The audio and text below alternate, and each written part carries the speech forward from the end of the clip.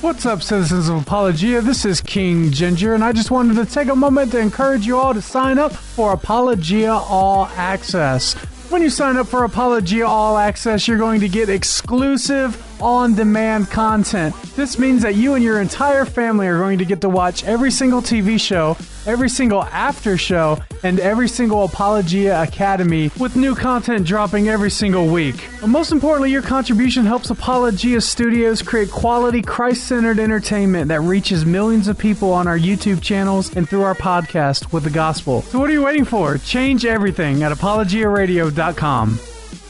Non-rockabotus must stop. I don't want to rock the boat. I want to sink it.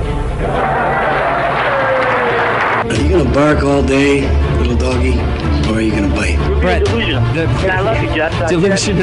delusional is okay in your worldview. I'm an animal. You don't chastise chickens for being delusional. You don't chastise pigs for being delusional. So you calling me delusional using your worldview is perfectly okay. It doesn't really hurt. She hung up on me. What? Desperate times call for faithful men and not for careful men. The careful men come later and write the biographies of the faithful men, lauding them for their courage. Go into all the world and make disciples. Not go into the world and make buddies. Not to make brosives. Right. Don't go into the world and make homies. Right. Disciples. I got a bit of a jiggle neck. That's a joke, Pastor. When we have the real message of truth, we cannot let somebody say they're speaking truth when they're not.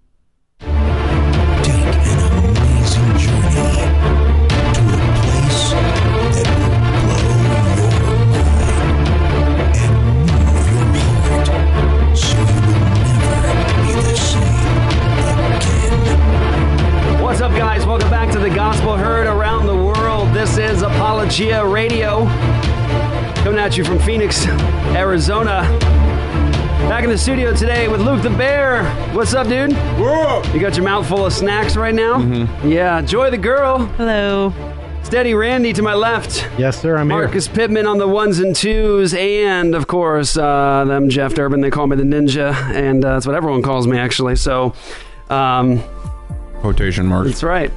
We're back in the studio, guys. We are going to talk about some really, really interesting things today. Hopefully this episode will be a blessing to you. I'll encourage you guys to share it with somebody you love and know. If it's a blessing to you, I want to point you guys to our YouTube channel, Apologia Studios on YouTube.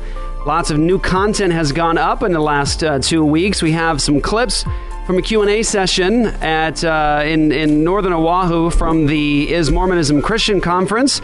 There are some questions from the audience that are there. We actually have quite a few more ready to go up. We're just kind of releasing them one at a time.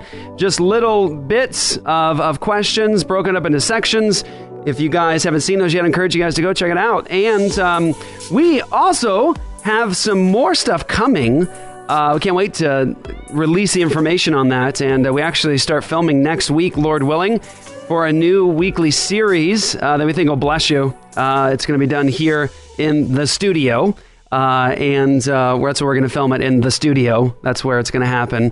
And Joy, exactly? In the studio. Oh, okay. That's where it'll happen. So making sure we're clear on that. That's right, yeah. And it's going to be fun, it's going to be funny, and it'll be a weekly drop, and it's just going to be sort of like a sitcom, and it's starring all of us, and it's scripted, and it's going to have some parts of it that are not so scripted, and it's just going to be great. So there you go. Great. Great.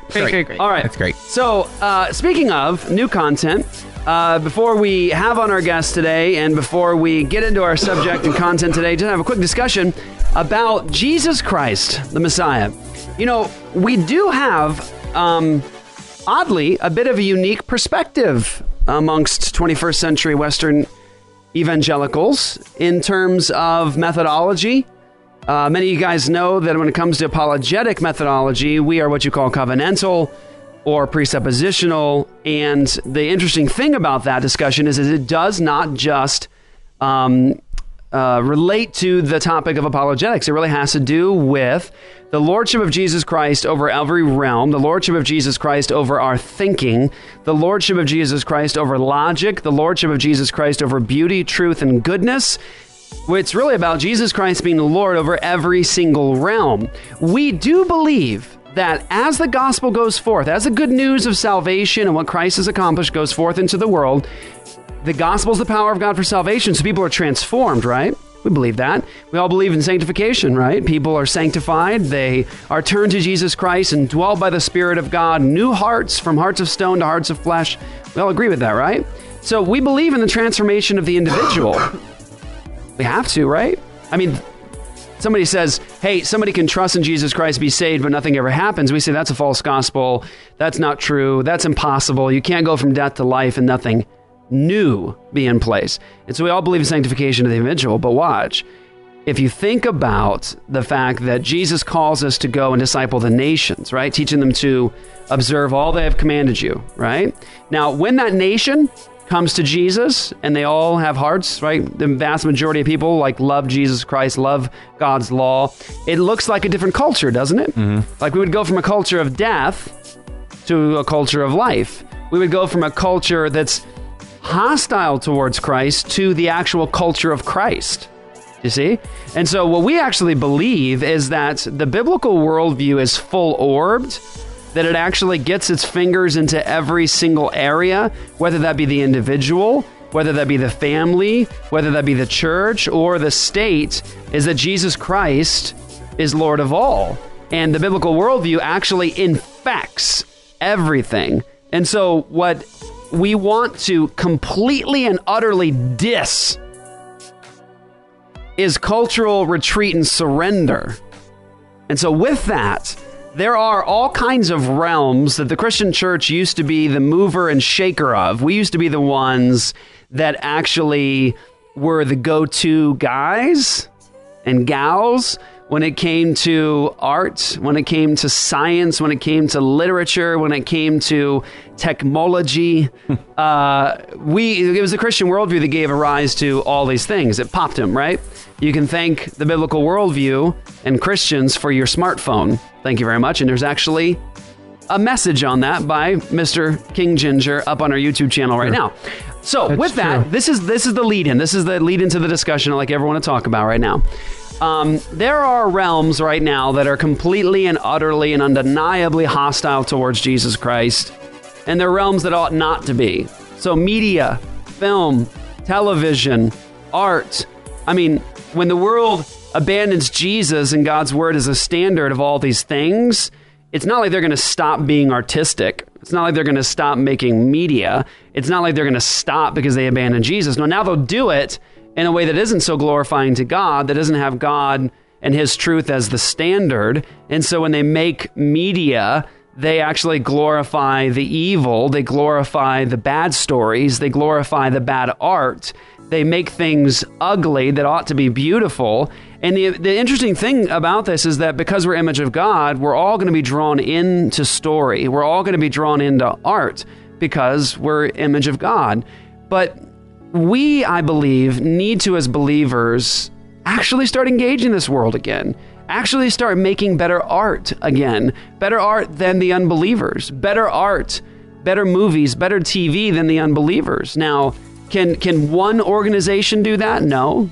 One or two people? No, it has to be believers that actually start saying salt and light now in this world, in my life, my family, my church, my government, my school, my education system, and you know what? Film and TV and can I say video games? No, you cannot. Apparently not. You cannot. Have you read our YouTube comments lately? So you can't say video game. Let's talk about that. No. Okay, I'll stop. You can't talk about video games. Well, let's do it. So we did. I want to point people to a resource real fast. Apologia TV. We did an episode with Colin Gunn, and we did an actual TV episode on video games and the Christian worldview. Now, of course, let's grant something at the outset. Please understand this. Of course, we are not giving a pass to games like Grand Theft Auto that ultimately glorify violence and prostitution and sex and drugs, and the worldview is off. Now, is the game content amazing? I hear it is. Is the game content artistic and well done? I hear it is. but the game itself is screaming an unbeliever's worldview and perspective. And here's the thing. Where are the Christians making better stories, better games that glorify God and tell a better worldview and are more exciting and entertaining? Where are the Christians in that field? We have and I'm going to let Marcus talk about this. We have a new series that we put up because we anticipate at Apologia Studios trying to actually affect every possible realm we can with the biblical worldview. We want something to say. Christians have something to say about all these issues. We have the Word of God, right? We have the worldview that makes sense of all this. And so we want to have something to say in the area of video games and film. And so we've put together our first. I suggested it over a year ago. We finally were able to get it some legs, and now it's moving, and now it's happening now, and it'll get better as it goes. But we finally put together Post-Bit, which Marcus created that amazing name. The Future of Gaming. The Future of Gaming, and it's Christian worldview review of video games. And Marcus, take it away. Well, I think, first off, we have to understand that video games are one of the most profitable forms of worldview media. Well, it is worldview media, right? So it's media that presents a worldview, a story, a narrative, and whatnot. And video games are by far the most profitable form of worldview media right now. Grand Theft Auto got $1 billion in 3 days. Wow. No movie's ever made that much money in 3 days. A movie has never made that. Not even Star Wars. Not even Star Wars has made $1 billion in 3 days, right?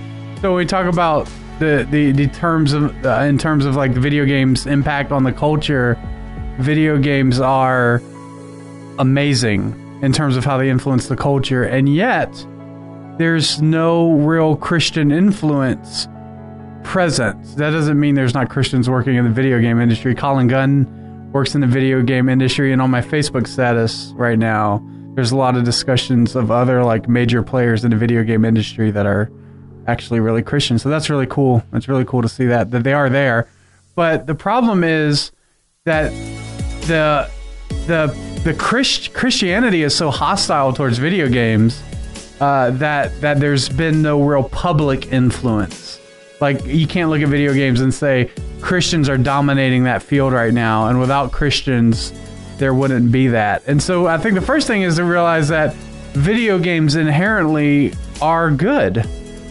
They're not evil inherently, right? So like, Jeff, you talk about how you get to use video games as a way to like interact with your children and spend time with your kids and like grow closer as a family. Yep. And so there's that, and then there's it has the same, video games also can have the same effect as wine. Like, it can people can play video games as a way to like, just take a break and relax and chill and forget some of their problems and stuff. And that's in a good way. That's a good thing.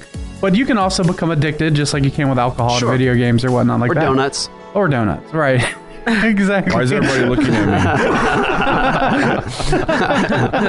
me? You know why, Luke. Well, I think that's why video games are so popular, is because if you consider sort of, like, you see this movement, like, now more shows, like TV series are being made because people want this expansion of the movie that they want to watch. Right. And then video games are an even further expansion of that because it's interactive and you're a part of the narrative that's going on. You get to create the story. Total sense. Yeah. You get to, and that's what I think I love about the world of video games, is that what we can do with them now is like what Colin Gunn said in our TV show. Do you guys remember what he said? He said you get to go places in video games that maybe as a kid in a poor area you'd never be able to experience or see. Right. And you could engage in stories in video games that maybe you'd never be able to experience. Right. In your life because of your circumstances.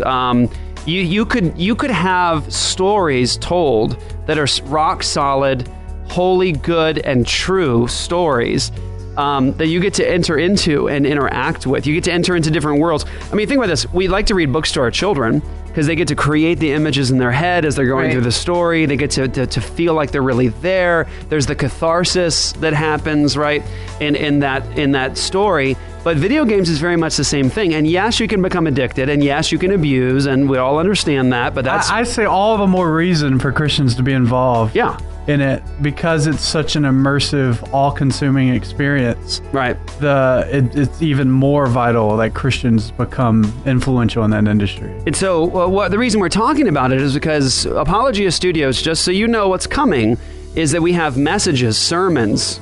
We have interaction with atheists and Mormons and Jehovah's Witnesses. We have public debates up. We have a documentary about our church plant in Kauai. We have a new sitcom-ish kind of show we're going to be doing.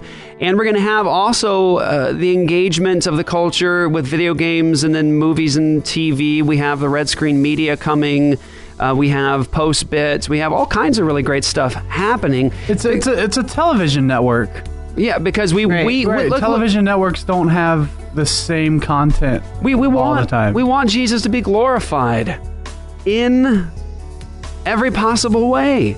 We don't want to retreat from culture and let the darkness take over the minds of children and teenagers and adults. We want Jesus and his beauty to be magnified everywhere. And so we think, listen, Christians ought to have something to say there, right? I mean, it's not inherently evil. Is Pac-Man evil? I mean, someone says video games are evil. Imagine video games Pac-Man. are of the devil. Of the devil. Is Pac-Man of the devil? Space Invaders of the devil? The Pac-Man devil. I mean, is Monopoly...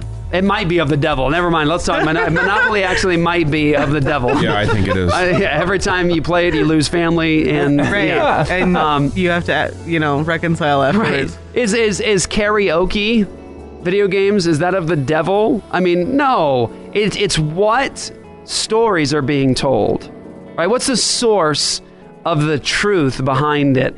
And we want as Christians to do it. So people actually commented, we posted these things up. There were comments underneath that were like, how dare ye, Christian channel? Yeah. Somebody said, don't you understand we're living in the last days? We don't have time for games. Yeah. You call yourself a minister. Let me just say, that's laughable. Are you telling me They obviously don't know what YouTube page they're commenting on. I know. First and foremost, let's have a discussion about that. And but second of all, are you telling me that because it's quote unquote the last days, that God doesn't expect us to find delight in His world and creation? That we're not supposed to smile or have joy or play games with our kids or read stories and tell stories? Are we not supposed to do that as Christians? Of course not. That is an antithetical worldview than to the biblical worldview. Let me tell you, that's not the Christian worldview I hold on to. It's the last days, and so now God wants us to live without joy and stories and beauty and truth and art. Are you telling me Even that God... though He is the creator? Yeah. Like He is the artist. He's the artist, right? And so we're going to give up that part of image. We're going to give up that part of image because we're quote unquote in the last days. And someone said on the channel, like, what, this doesn't belong here on this channel. Oh, yes, it does. And let me tell you why. Because I like what you said. We don't usually make any comments on these videos. Like, there's thousands a day that come through. Literally thousands. That come through on all of our YouTube channel videos. But you said something really important, Marcus. You said that worldview is apologetics, essentially. You talked about apologetics is about worldview, and these games are telling worldview. That's an apologetic situation. Yeah, you don't just defend your faith against Mormonism. You defend your faith against all ideologies that set itself against Christ. That's right. Yeah. That's right. All right, guys, we're going to take a quick break here. We're going to come right back. We're going to have some interesting things happen in this show today. We're going to play something that is going to bring tears to your eyes.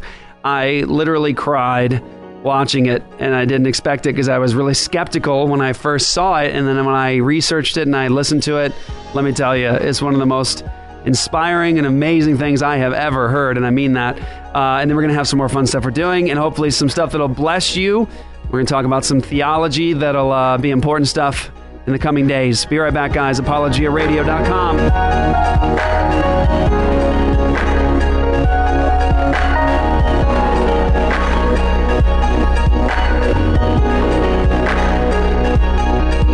For 21 years and counting, New St. Andrews College has sought to obey Christ's Great Commission, to disciple nations and build Him a house, not just in Jerusalem, but throughout the world. Not with stones and mortar, but with living stones. We build and fight. This is the task of a Christian liberal arts college, to equip students with the tools to build and fight. This is our joyful task as we seek to graduate leaders who shape culture through wise and victorious living. To learn more, visit us online at nsa.edu/explore.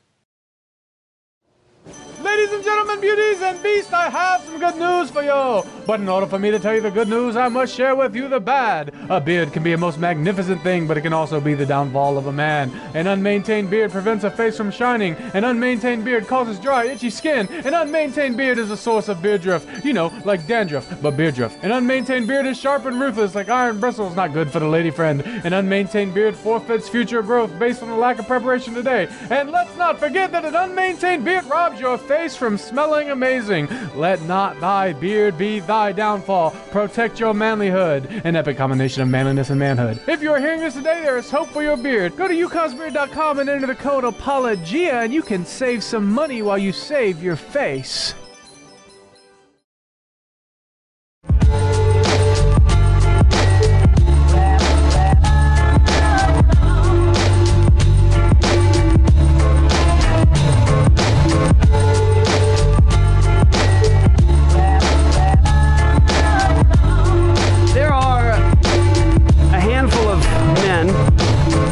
That have dramatically impacted my thinking as a Christian. So as you guys know, I've said many, many times, my friend, my hero of the faith, Dr. James White, has influenced me for so many years, corrected my thinking, encouraged me, blessed me as a minister. In many ways, Apologia Church exists because of the training and teaching I've gotten from Dr. James White. There's another man, Dr. Greg Bonson. I call him my professor, even though he went to be with the Lord long before I was even a Christian.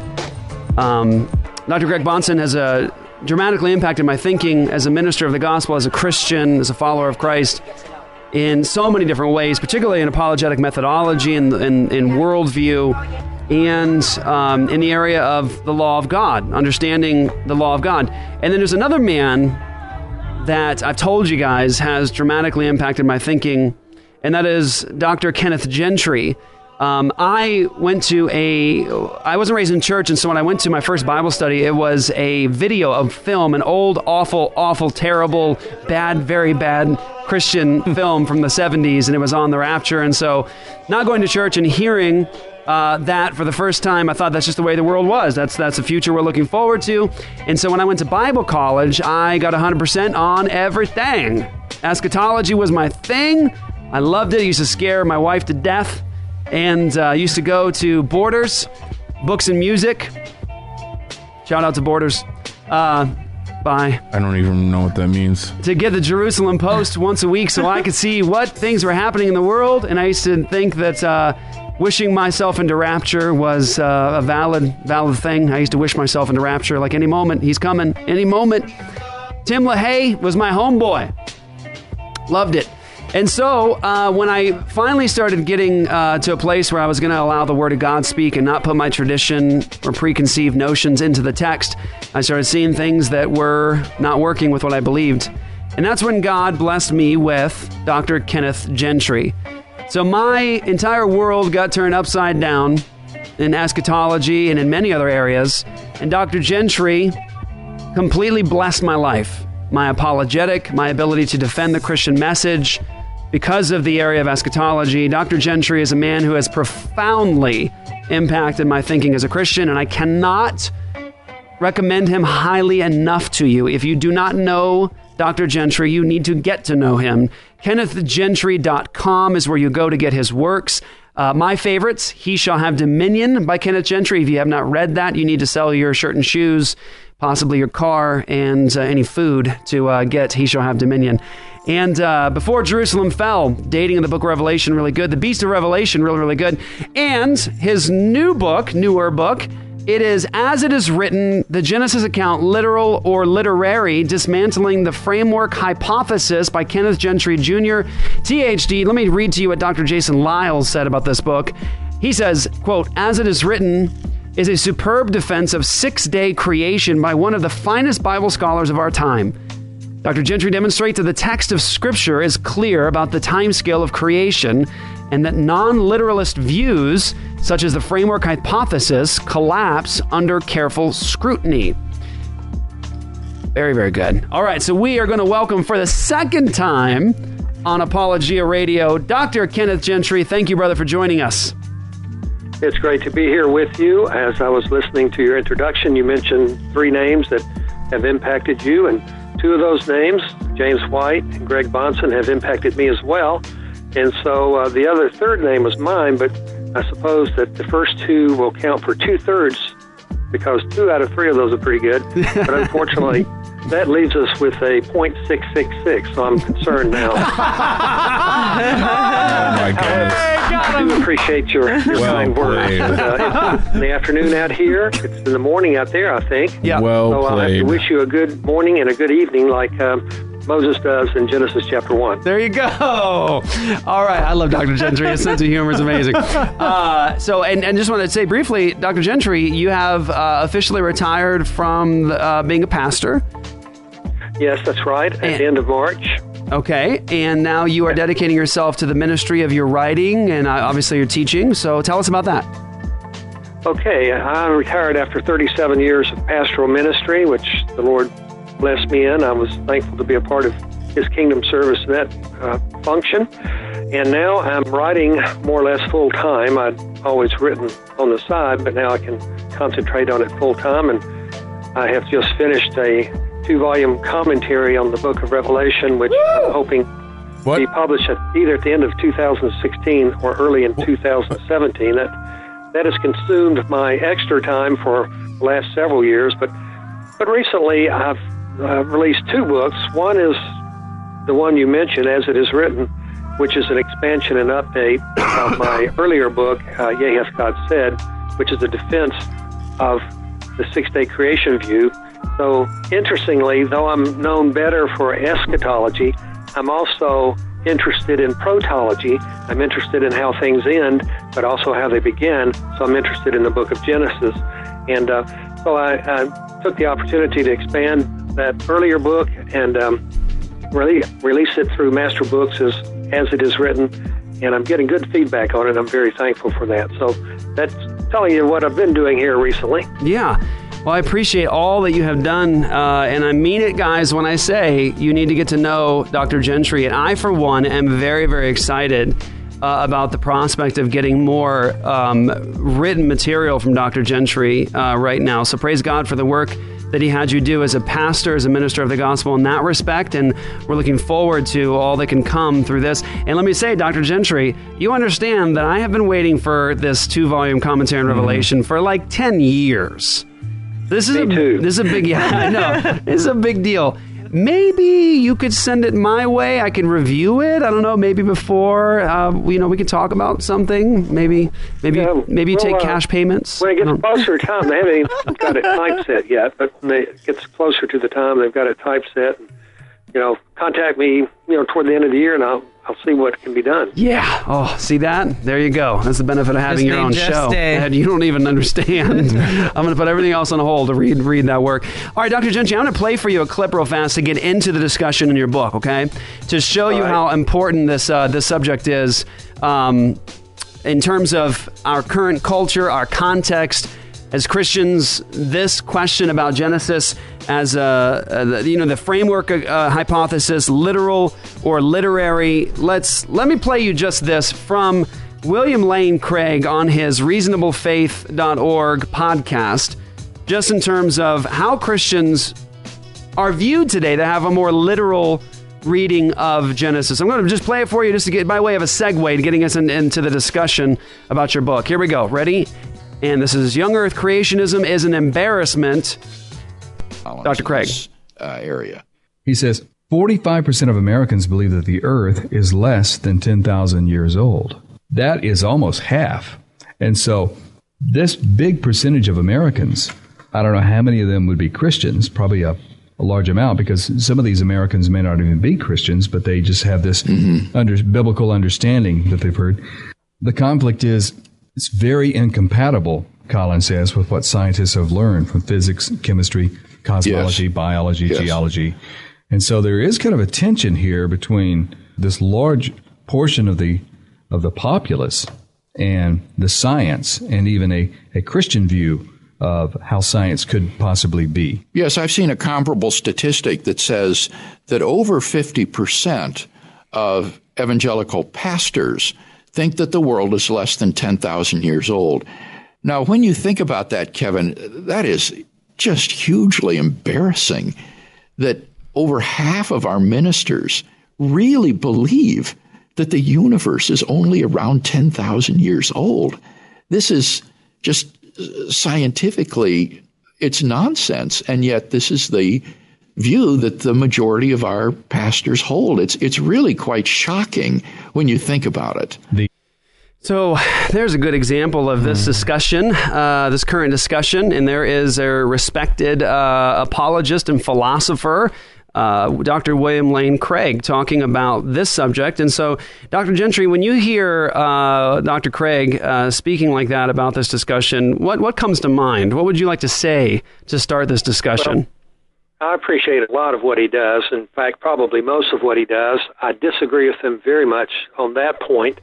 And I think the problem is that we have to realize that science cannot get back to creation to do tests.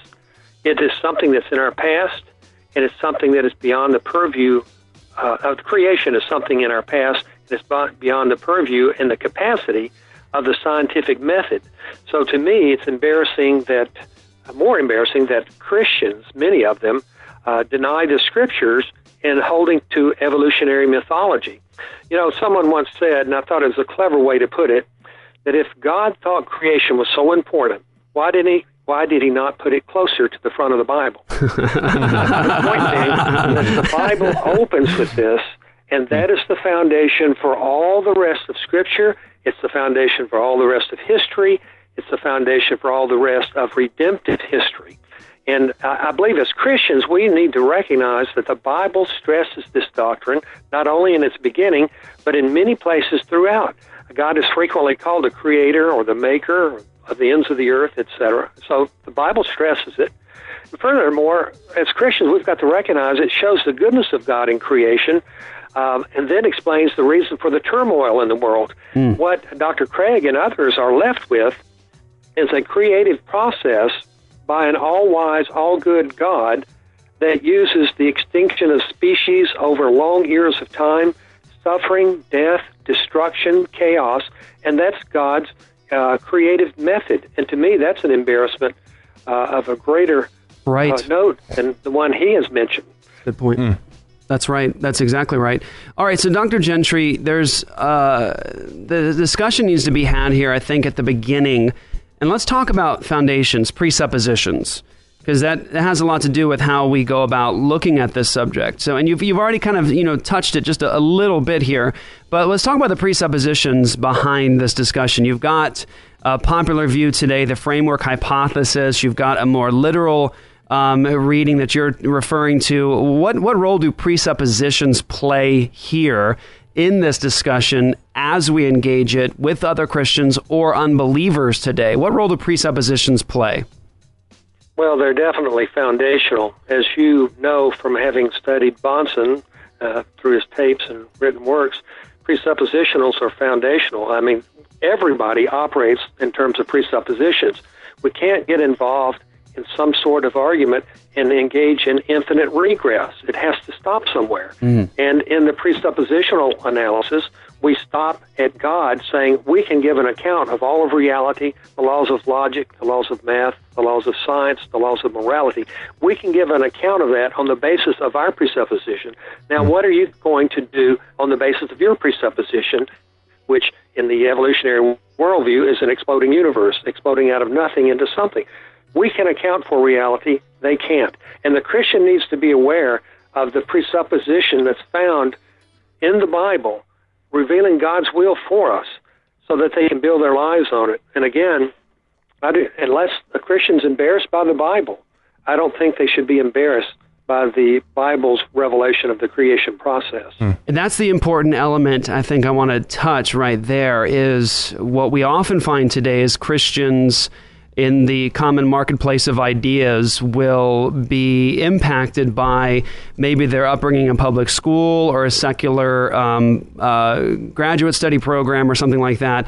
And so what they hear is the unbeliever's perspective on the world. They hear the unbeliever's view of origins and their unbeliever's anthropology. And so what they do is, because they've been trained in the unbeliever's worldview, discipled as students of the world, they have that view ingrained within them for a long period of time. And so now they go running to the Bible and they go, well, how do I make my faith and commitments to Jesus and to God's Word work with what I've been told about origins and us by my unbelieving professors? And so is Dr. Gentry, am I getting that right here, that the collision often comes because we are importing really an unbelieving perspective on the world into the text of Scripture? Would you say that is, am I getting that right? Yes, I think you're right on target with that. And the problem is today that secularism, naturalism, evolutionism controls government, education, the media, entertainment, every area of life in our collapsing culture all around us. And the Christian needs to think this thing through. If they want to affirm evolution, at the same time they affirm the Bible, they're going to have to answer the question, why would God use billions of years of destructive evolution with its chaos and upheaval, the arising of sentient life forms, genetic mutations, constant pain, suffering, death, and individual members dying over millions of generations and the extinction of whole species to declare that God did this, that this is the way God works in the world? No, the book of Genesis, and the opening chapters particularly, are telling us that the world was created by a good God and all was very good. And then in Genesis chapter 3, it tells us what happened. And while we do see all these things happening, the death of sentient life forms and genetic mutations and all of that. And so the Bible can account for the reality we experience now in a world of chaos and death and destruction by pointing to the fact God created it originally very good, but that man sinned and caused the fall, and now the world is under God's curse. But to pick up on the curse and say, this is what God did from the very beginning, that simply is not what the Christians should do. In fact, if we hold to Christ as our Redeemer, we should recognize that He Himself said in Matthew chapter 19 that from the beginning God made male and female, not millions or billions of years later did He do that. Because it says in Matthew 19:4, have you not read that He who created them from the beginning made them male and female? From the very beginning, God made man male and female. That's right. Not 4 billion, not 17 billion years later, but from the beginning. And so it's not only the Old Testament text written by Moses, but also the New Testament text recording the words of our Savior, Jesus Christ. So the battle lines are drawn, and the battle is a significant one. It is. We lose so much when we lose this proper understanding of the beginning. So, Dr. Gentry, can you, in the book, which I encourage everyone to pick up because this is an important subject, we probably get more questions about this sent to us really than any other. If you had to put all of our questions that come to Apologia Radio, can you guys do a show on this? Can you guys talk about this? It probably, most consistent, maybe if it's not a question on Mormonism, it's a question right here about this. Creation, literal, literary, billions of years, younger Earth. So in your book, you talk about the traditional interpretation of Genesis 1. That's the more literal account. And you have in chapter 3 the establishment of genre type. Can you explain that? Because that's a good way to tackle this to begin with. Right. We recognize as Christians that the Bible can speak symbolically on issues and poetically. The mountain skipping and God being like a mother hen over us and things of that sort are obviously using symbolism. But what we have to determine, therefore, is does Genesis chapter 1 and 2, where we find creation recorded for us, does that speak poetically and symbolically?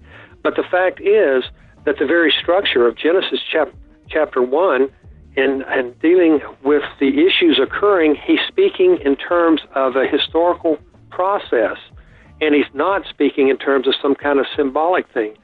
We have what's called in Hebrew the wow consecutive. That is, he says one thing, then another is the way it occurs in Genesis chapter 1. 55 times in the 34 verses of Genesis chapter 1, we have this wow consecutive that functions in the sense of he did this, then he did that. He did this, then he did that. And so the book of Genesis reads as historical narrative. It does not read as a poetic description of any sort.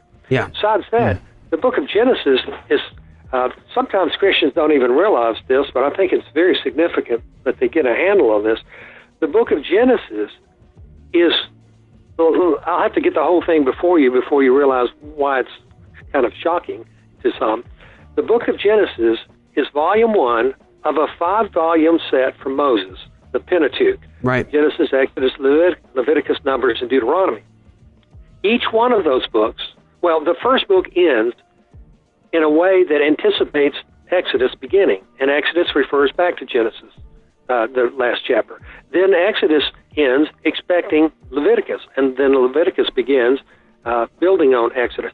They are clearly sequentially written, and they're clearly referring to a one story. And the story is this, and this is where we sometimes overlook it. The story of the Pentateuch is the arising of Israel in history as God's redemptive people. In Genesis, you have from chapter 12, where Abraham appears, you have the whole focus now shifting from the broader world, from Genesis 1 through 11, from the broader world to the world of Abraham, Isaac, and Jacob and Israel. And so all the rest of the Pentateuch, beginning at Genesis 12 and following, all the rest of the Pentateuch is dealing with Genesis. Now, why did I say that? Because the point is that if we read Genesis as a part of an ongoing narrative, we're going to read the origin of this historical people. And the origin of this historical people, Israel, is not in myth, it's in history. Yeah. And if Israel does not have a historical foundation, we can't account for where she came from. But Israel's historical foundation is given to us in the Pentateuch of Moses, which begins explaining where Israel came from and why Israel is so important by giving the creation in Genesis 1 and 2 and the fall in Genesis chapter 3. So the genre of the creation account is very important if we believe there is a literal historical people of Israel.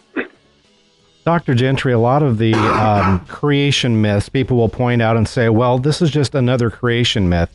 And you brought out very clearly that this is a history that unfolds. There's no break between what happens at the beginning and, as you point out, the end of the Pentateuch. So don't you find that this is a stellar example or a stellar witness in the text? Because other creation myths, there's always a break. There's a creation myth that comes up with some kind of explanation, and then for whatever civilization that creation myth belongs to, there's a break before history picks up again. Right. And in Genesis, when we read Genesis and compare it to the creation myths of the ancient Near East, we're going to find that Genesis reads as something very mundane and something that's very understandable. There are no several gods fighting and tearing each other apart, forming the heavens by the upper part of one god and the lower part of that same god. Right. There are none of this bizarre stories. That it is simply, it reads like mundane history. In the beginning, God created the heavens and the earth. The earth was without form and void. You know, it just reads as if it's giving us history. In fact, Genesis chapter 1 is written in opposition to the cosmological myths as well. This is important, and this is something I should have brought up a moment ago. Yeah. And I'll bring it in this context. Since the Pentateuch is telling where Israel's coming from, we have to recognize that at the end of the Pentateuch, Moses dies, and he tells Israel, you're about to enter the promised land, go and serve God, don't follow the false gods, etc. So Genesis, the whole Pentateuch is getting Israel ready and braced to enter the promised land. So it's important that she not only understand where she came from, beginning in Genesis 1, 2, and 3, with God's good creation, then fall, and then redemption beginning, and her being a major part of that. She needs not only to know where she came from in history, she needs to recognize that the God of Scripture, the God of Abraham, Isaac, and Jacob, is not like the false gods in the land of Canaan. And Genesis is written in a way with against the false gods. For instance, the ancient Near Eastern myth in Canaan talks about Tiamat, the god of the deep, and the fearsomeness of the goddess of the deep. But Genesis chapter 1, verse 2 says, the earth was formless and void, and the Spirit of God was moving over the surface of the waters and the surface of the deep. In other words, it's under control. This deep is under control. It's not something to fear. And when the animals are animals and man, and even the vegetation are reproducing after their kind, that's a direct frontal assault upon the bizarre gods of the ancient Near East, which were oftentimes mixtures of God and man, or animals and man and whatever. Right. And so God is saying, no, Moses is saying, this can't even happen. Their gods are impossible, because the way that God created the world is things create after their kind. And then when you get to Genesis day 4, then you have God not even mentioning the sun and moon by their name. He calls them the greater light and the lesser light, because in Deuteronomy he's going to warn the Jews not to bow down and worship the sun, moon, and stars. And the words for sun and moon had been taken over by the pagans, and they have been elevated to a god status. So interestingly, when God talks about the creation of the sun, moon, and stars, which were worshipped by the Canaanites, he says, he doesn't even dignify them with the name sun and moon. He says, oh, the greater light, the lesser light. Oh, yeah, he created the stars also. Yeah. And astrology and the false conceptions of the ancient Near Easterners was to bow down before the gods, which are the stars. And Moses says, no, he created them also. Now let's move on to some important stuff. And so it's just like he's slapping around the false gods out there. And if we could recognize that, we would see that he is standing against these false conceptions of the ancient cosmologies. That's beautiful. That is beautiful. Okay, so just speak for a moment if you could. I'm going to get to the framework hypothesis discussion in a minute here, but I think it's a good way to move just right through your book here. You have a section, chapter 4, about the survey of the exegetical arguments. Obviously, you can't go through all of them on this show today, but can you give us just a smattering of a discussion on that survey of the exegetical arguments for this literal account of Genesis? Right. The importance of that chapter, of course, is if we believe the Bible is the Word of God, and that Genesis is a part of the Bible, then it, therefore, is a part of the Word of God. We must, therefore, approach it reverently, and we must approach it soundly and exegetically. Yeah. And when we read Genesis 1, here's what leaps out at us. In fact, you give Genesis 1 to anybody and say, what do you think this is teaching? I can't imagine anybody thinking, well, it's teaching millions and billions of years of a creation process. That's right. They're going to read that majestic march of days and walk away thinking, well, these people believe that God created the heavens and the earth in 6 days and rested on the seventh. And so what my point is, the burden of proof is on anybody who would deny a 6-day creation. It is not on the Bible-believing Christian. The burden of proof is on Dr. Lane Craig. It's on the Dr. Klein and the framework advocates. But some of those arguments, finally getting to your question, some of those arguments are the argument from primary meaning. The word day can sometimes mean an age, but the fundamental meaning of the word is a common day, and it's used over 2,000 times in the Old Testament, simply speaking of a common day. Furthermore, it is explicitly qualified by the phrase evening and morning. Without fail, every one of the 6 days of creation ends with an evening and morning statement. So it's got an explicit qualification of what kind of day we're dealing with. That's right. Furthermore, you've got the argument from numerical prefix. In Scripture, when a day is attached with a number, it always speaks of a literal day, such as being circumcised on the 8th day. It's not the 8th eon of that child, it's the 8th day of that child's existence. And then when we realize that day 4 begins clearly saying that the sun, moon, and stars are to govern the day and the night. There's no way around it. We know that for us, the day and night are governed by the rising of the sun and the coming of the sun, moon and stars at night, etc. We know what that means. And so on day 4, there's no getting around it.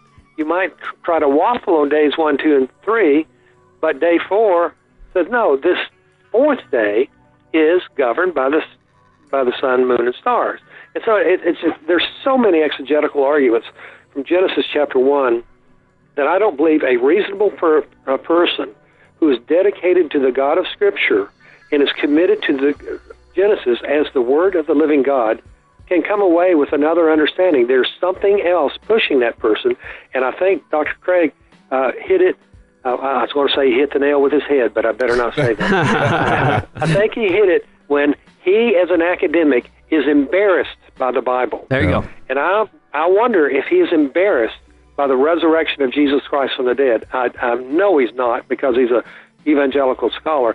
But why would he be embarrassed by the one and not by the other? Because both of those directly conflict with the naturalism of our day. There you go. That is a fantastic point. And you would be vilified today in the secular education system if you have this view and this account.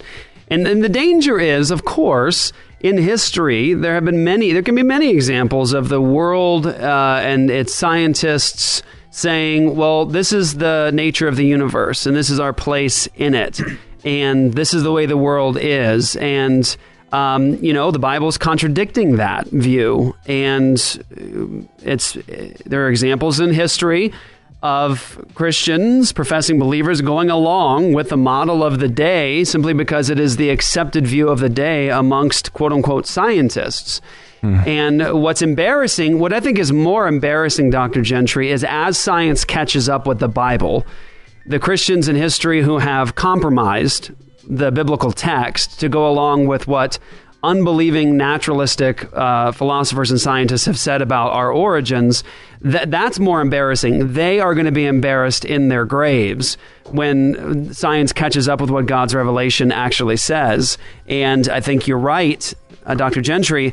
The Word of God has to be our standard. We have to be before it with a reverent awe and submission. We have to say, look, God is telling us the way of the world. God is telling us the way things are. And we have to just come to grips with the fact that Jesus calls us to submit to his authoritative word and not to build our houses on the sand. Okay, so here's a good chapter. I'm sure we could spend several shows on this, but let me mention something before we move on. Sure. There's a little story told, and I think this serves as something of a parable. It's a little joke, but it's a parable. There's this girl drawing a picture in school. The teacher comes up and said, "What are you drawing?" She said, "I'm drawing a picture of Jonah getting swallowed by the whale." The teacher says, "Well, that couldn't have really happened. He would have died." The little girl says, "No, I know it happened." And the teacher says, "No, honey, it couldn't have happened. Jonah would have died. That's not true." The little girl says, "When I get to heaven, I'm going to ask Jonah if he got swallowed by the whale." The teacher says, "What are you going to do if Jonah didn't go to heaven?" The little girl said, "Well, then you ask him." The point being, the little girl had her faith in the Scriptures, and that's where the Christian needs to have their faith. Go ahead. I just had to work that in. I love that. That's great. All right. So the next chapter you have is the response to literalism problems. Then I'm going to get to the framework hypothesis here in a second. But give me just an example, if you would. Give us an example of some kind of objection or objections that somebody might have to a literalism, a literalist view of the text at this point. What would they say? This is a problem with your position. Okay, one of the things the framework advocates point out, and to them it seems to be a serious problem, and that is that when you look at days 1, 2, and 3, they parallel days 4, 5, and 6, because we can see something of a structure there where there's a parallel between let's say, day 3, the creation of land, and day 6, the creation of land, animals, and man. And they say that parallelism shows us that he's not interested in chronology, but he's interested in aesthetics. He's showing us that God has created all things, and he's presenting it to us in a way that's picturesque, not a way that is literal. And they drive home the point by saying, if God created light on day 1, and he separated the day from the dark on the light from the dark on day 1. Why did he do the same thing on day 4, where we have again the creation of the sun, moon, and stars, and the separation of the light and dark? They'll say this shows us that he's not interested in chronology, and so therefore there's a problem. And then another one they'll point out is the seventh day. They say you'll notice it does not have an evening and a morning, and that shows that the seventh day is an open-ended day. And if the seventh day can be an open-ended day, why can't the other days be open-ended? And therefore we have the opportunity for evolutionary progress over long periods of time. Those are two of the leading problems that they point out. Right, and so give us a response to some of those leading problems. Okay. When we look at day 1, we've got to notice that day 1 does not say that the separation of light and dark are excuse me, I'm trying to get my text up here so I can know what I'm talking about while I'm trying to talk at the same time. In day 1, it says, God saw the light was good, and God separated the light from the darkness, and God called the light day, and the darkness he called night. Notice that he says God saw the light was good, then he separated light and darkness. That means on day 4, when he has the sun, moon, and stars, he is saying it is good now that the sun, moon, and stars are separating the light and darkness, so that God doesn't have to continually, through miraculous act, separate day and night. He's set in motion a natural phenomenon, the rising of the sun, etc., to control that. So, day 1 does not tell us the separating of light from darkness was good. It tells us only that the light was good. But day 4 comes back and tells us, now that God has got in this providential mechanism, the sun, to separate the light and darkness, now it's good. I am now finished with dealing with light. And similarly, when we look at day 3, we find, day 2, we find on day 2 that he separates the waters above and the waters below, but there's no statement, it was good. And you would expect it. It's in all the other days, but not on that one. Well, the reason is because God is not yet through with the separating of the waters. He separates the waters above and below on day 2, but on day 3, he brings the land out of the waters and separates the earth and the water. So now he's through with the separating of the waters. And so now he can declare it's very good. And similarly, therefore, we can go back to day 1 and say, well, God said the light was good, but he didn't say anything about the separating of the light from the darkness because he's not through with the light yet. On day 4, he's going to declare the method of separation complete and good because that's the way it will be throughout universal history. And so that's the response to the day 4 problem. I don't believe there is a problem there at all. No. It's in the minds of those who think such, not in the text itself. Well, and then I would point out that on the day 7, the fact is day 7 does not end with an evening and morning statement, which could very well show us that it might be an ongoing day. I don't think it is. I think the reason for the evening and morning statements in the preceding days, and they're not occurring on day 7, is because each of the preceding days expects another day to follow, another creation day to follow. There was evening and morning. God completed day 1. So therefore, the morning is leading to day 2 of creation. Right. Then day 2 ends with an evening and morning and expecting day 3. Well, when day 7 ends, there's no more creation process of the original creative method of God to be expected, and therefore he doesn't use the evening and morning marker anymore.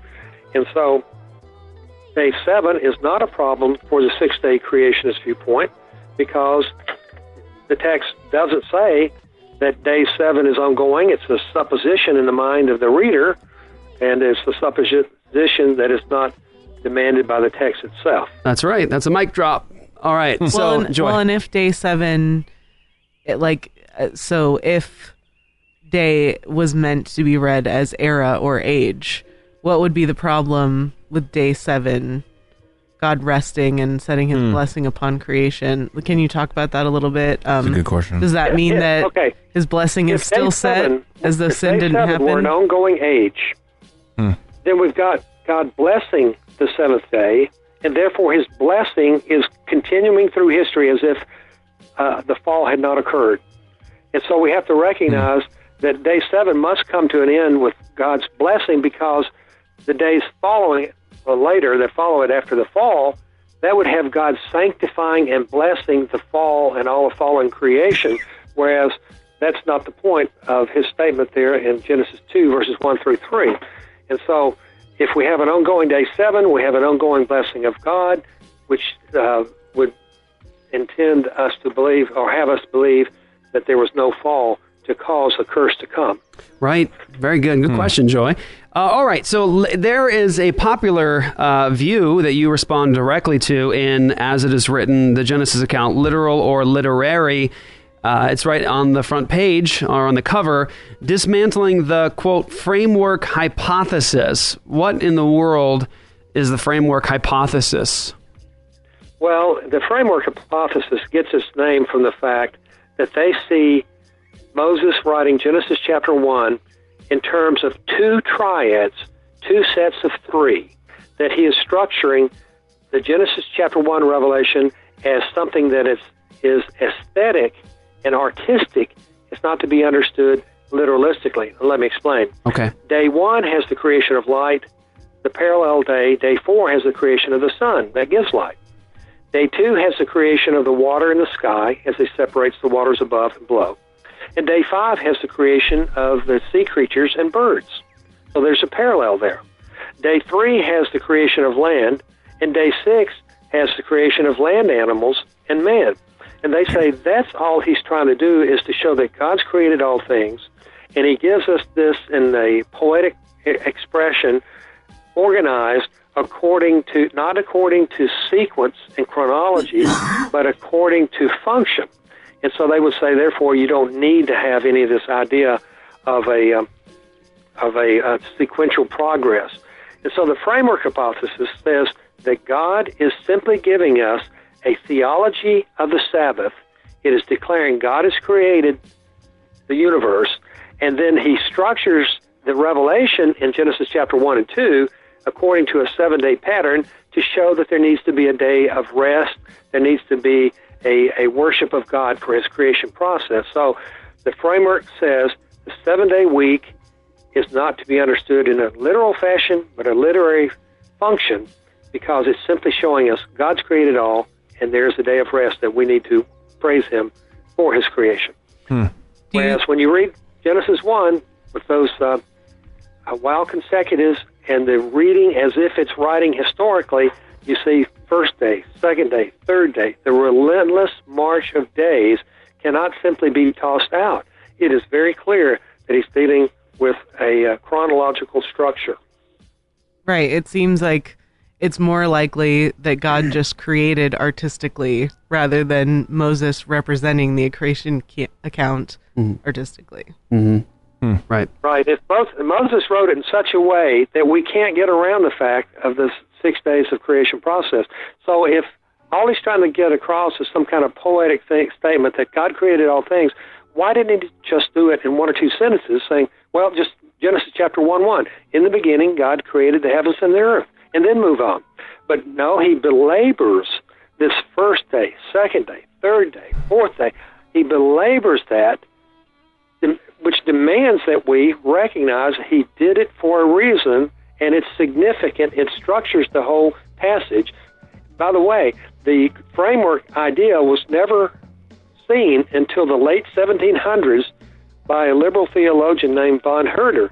Nobody had ever seen it in the history of Judaism or in the history of Christianity until this guy stumbled on it. And are we to think that after all those years, the church has finally come to an understanding of where this world came from and how it came to be, and it was found by a liberal scholar and was picked up 1,700 years after Jesus. That speaks for itself. All right, Dr. Gentry, I know our time is short here, so let me just ask you, I guess, maybe 2 more questions. The first is, if you could deliver a 1-2 punch to the framework hypothesis, you have just a moment with somebody, you got 5 minutes with a guy who walks up to you and he says, hey, I believe in this. What would you say to him? You got a moment to just deliver a 1-2 punch to him. What would you say? He needs to know. First thing I would say is read Genesis 1 and try to see if evolution can be fitted into that first, second, third, fourth day. It is very clear. And then secondly, I would go back to where I started. I would say, do you sincerely believe that the good God of heaven and earth created this world through a process that involves untold death, destruction, and despair? Do you really believe that that is the method God used? And I just don't see how you can sit down with Genesis 1 and come up with evolution, and then sit down with evolution and say, that sounds reasonable. I believe God did have all this extinction, all this death, all this despair. That's the way God creates. That sounds to me perfectly reasonable. No, it does not. Yeah, and God calling that good. Yeah, very good. Yeah, very good. And so, it's really an important thing. All right, so this would be the second question. This is, I think, really the single most important one, is when we give up, Dr. Gentry, literal reading of the Genesis account, historical narrative that's presented to us by Moses through the inspiration of the Holy Spirit, when we give up that literal account, what do we end up destroying in terms of the story of redemption? How does a non-literal account that allows for this evolutionary process, as you said, the untold death and destruction and misery, how does that disrupt the history of redemption, the story of redemption? Well, it disrupts it by showing or declaring that God never did create a good, very good universe that fell from a higher estate to its current condition. We've given up the rationale for why there's sin in the world, why there's death and destruction. And we've given it up not because of the biblical evidence, but because of a scientific theory. It's not even a law. Right. It hasn't even advanced to the point of law. We've given up a scientific theory, given it up for a scientific theory. And so once you have messed up the foundation of Scripture, I don't see how the rest of Scripture is going to flow as something reasonable to God's people. That's right. Because if the foundations be destroyed, what shall the righteous do? Mm-hmm. That's right. The story is undermined. Well, Dr. Gentry, so the last point here is what I have told people over the years when they've asked me about this question. What I've told them is my great concern for you, if you hold to this position, if you hold to a non-literal view, if you give up an historic Adam, my great concern is it disrupts the Apostle Paul's systematic explanation of the gospel in Romans. He has Adam, our first parent, representative, our head in the fall. He has him in the text, and all who are in Adam die. And then he has another representative, Jesus, the second Adam, the perfect one, our representative, in whom we have the gift of eternal life and righteousness. Through him, all are made alive in him.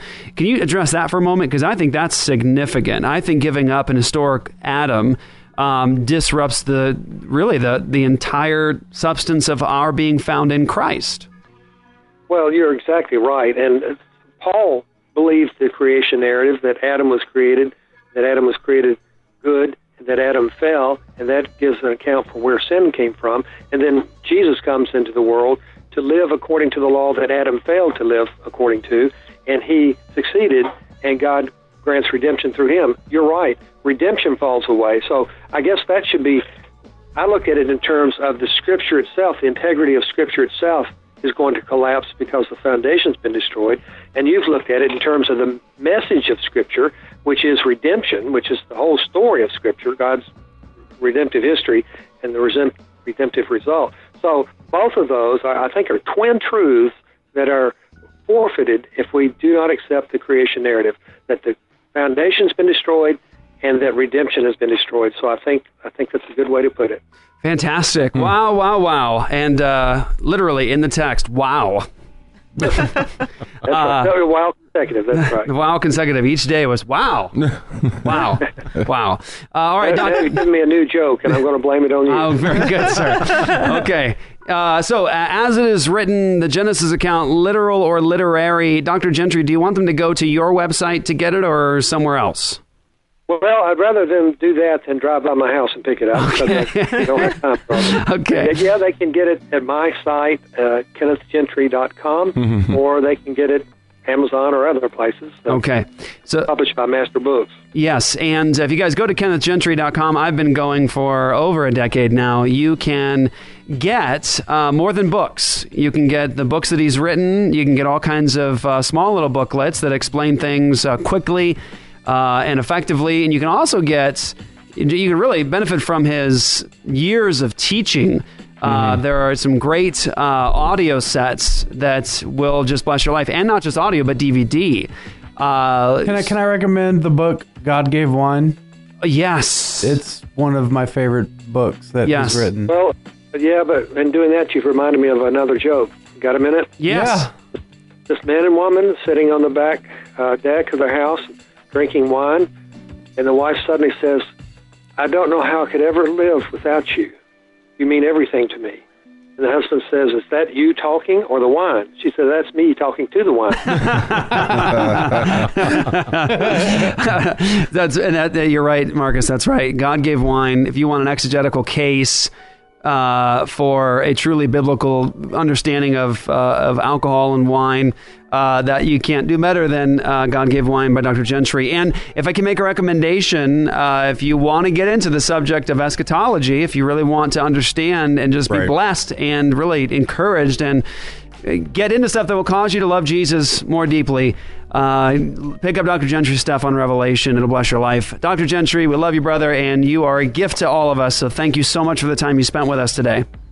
Well, thank you for what you're doing there at Apologia Radio. I very much appreciate it. I get a lot of comments about people saying they heard this, that, or the other on your program, and I'm really thankful for how the Lord's using you. Well, I thank you, brother, for all you've done in my life. So God bless you, brother. I hope to have you on again sometime soon, especially when your commentary comes out on Revelation. Okay, yeah, I look forward to it. All right, God bless you, brother. You too. Goodbye. Goodbye. All right. Hey, y'all. I told you. I said it. Dr. Gentry. He's a blessing. Oh, yeah. And the book, as it is written, is not too big, guys, so it's not intimidating. What is there? I think there's only, look here, a little. It's no Herman Bavinck, that's for sure. No, it's no Bavinck. It's 218 pages, so it's a small book. Dr. Gentry has this way about him when he writes, where, I'll give you an example. The book Before Jerusalem Fell, I believe, was his doctoral thesis at Whitfield. And so it is this scholarly, intensely scholarly book about the history and the dating of the book of Revelation. You would think that would bore you to tears, but I'll tell you the truth. I got the book over a decade ago, and I distinctly remember being in my kitchen with my feet up on the kitchen sink in a chair with the lights on in the kitchen so I didn't wake anybody up, reading this deeply scholarly book and this work with historical stuff at like 2 and 3 in the morning. I could not put the stinking book down. How do you do that? So he writes really well, but he writes in such a way that when he explains something, he then also, and this is like Gentry's style, then he will explain the best arguments from the opposition point by point. He gives their best representation. And that's what I appreciated so much about him, is that when I was studying stuff on eschatology, I could get the best of the other side. He's really respectful of the other side in that sense. And so you get the best arguments from the other side, and then he responds to them point by point by point. So Dr. Gentry is just a treasure of information and help, and so I can't encourage him highly enough. So I said it was Dr. White, Dr. Bonson, Dr. Gentry. I need to mention also Uncle Gary DeMar. Gary DeMar put legs on all of this for me and just inspired me just by how intensely biblical these positions are. And so those men just really impacted me. So when I have someone like Dr. Gentry on, this is like, it's a big day for me, because this is a guy that really, honestly, the thing is, it's not so much that I changed to a new position. It did cause me to love Jesus more. Really. It made Jesus look much more beautiful to me. So I go to KennethGentry.com. Guys, anything else you want to say before we go to break? I'm glad you didn't tell us not to make jokes today.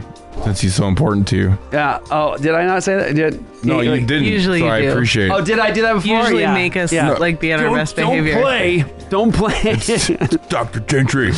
No joking around. I think it's just great that he explained that this was meant to be this beginning opening section of Genesis was meant to be an inheritance for Israel as they were going forth. Yeah. So by implication, when we adopt it, it becomes our heritage too. That's right. That's a good point. Well, and also he has some of the things he's written. He has a really interesting texts on 6-day creation and the confessions. I mean, obviously Westminster. Yeah. And, you know. Good stuff. So it's really, really interesting because if you follow a confession of faith, then I mean, it's probably something that's not as important in a lot of churches, but it's really important to us. Yeah. And so you have to consider that if you abide by a confession, whether it be Westminster or, you know, London Baptist, whatever it is, there's 6-day creation is important in those confessions. And if you get your doctrine from those confessions, then that means part of your doctrine is literal 6-day creation. Yeah. There's a lot of connection. Do you think it's possible that he knows Genesis 1 so well because he's been writing his commentary on Revelation since then? Since the beginning of time. Very good. All right, guys, so quick break here. I know we had this massive segment here. It was probably like 40-minute segment, but well worth it. We didn't want to interrupt any of it, so we're going to take a quick break here. We're going to come right back. We're going to have some fun, and I'm going to play for you guys, again, what I promised you. I'm going to play for you something that it made me cry a bunch. So be right back, guys. ApologiaRadio.com. What's up, y'all? This is Jeff Durbin with Apologia Radio at ApologiaRadio.com. Want to talk to you guys about an amazing connection that we have right now with Whitefield Theological Seminary. I want you to run over to whitefield.edu, whitefield.edu, whitefield.edu. I want you to check out the programs they have. They have undergraduate programs at Whitefield College, and they also have Whitefield Theological Seminary for the graduate degree and above and beyond. I think you'll really be impressed with the rigorous nature of the classes, the consistent biblical worldview taught and adhered to. I want you to contact Whitefield Theological Seminary at whitefield.edu. Get a hold of our friend, Dr. Kenneth Talbot, and start your classes today.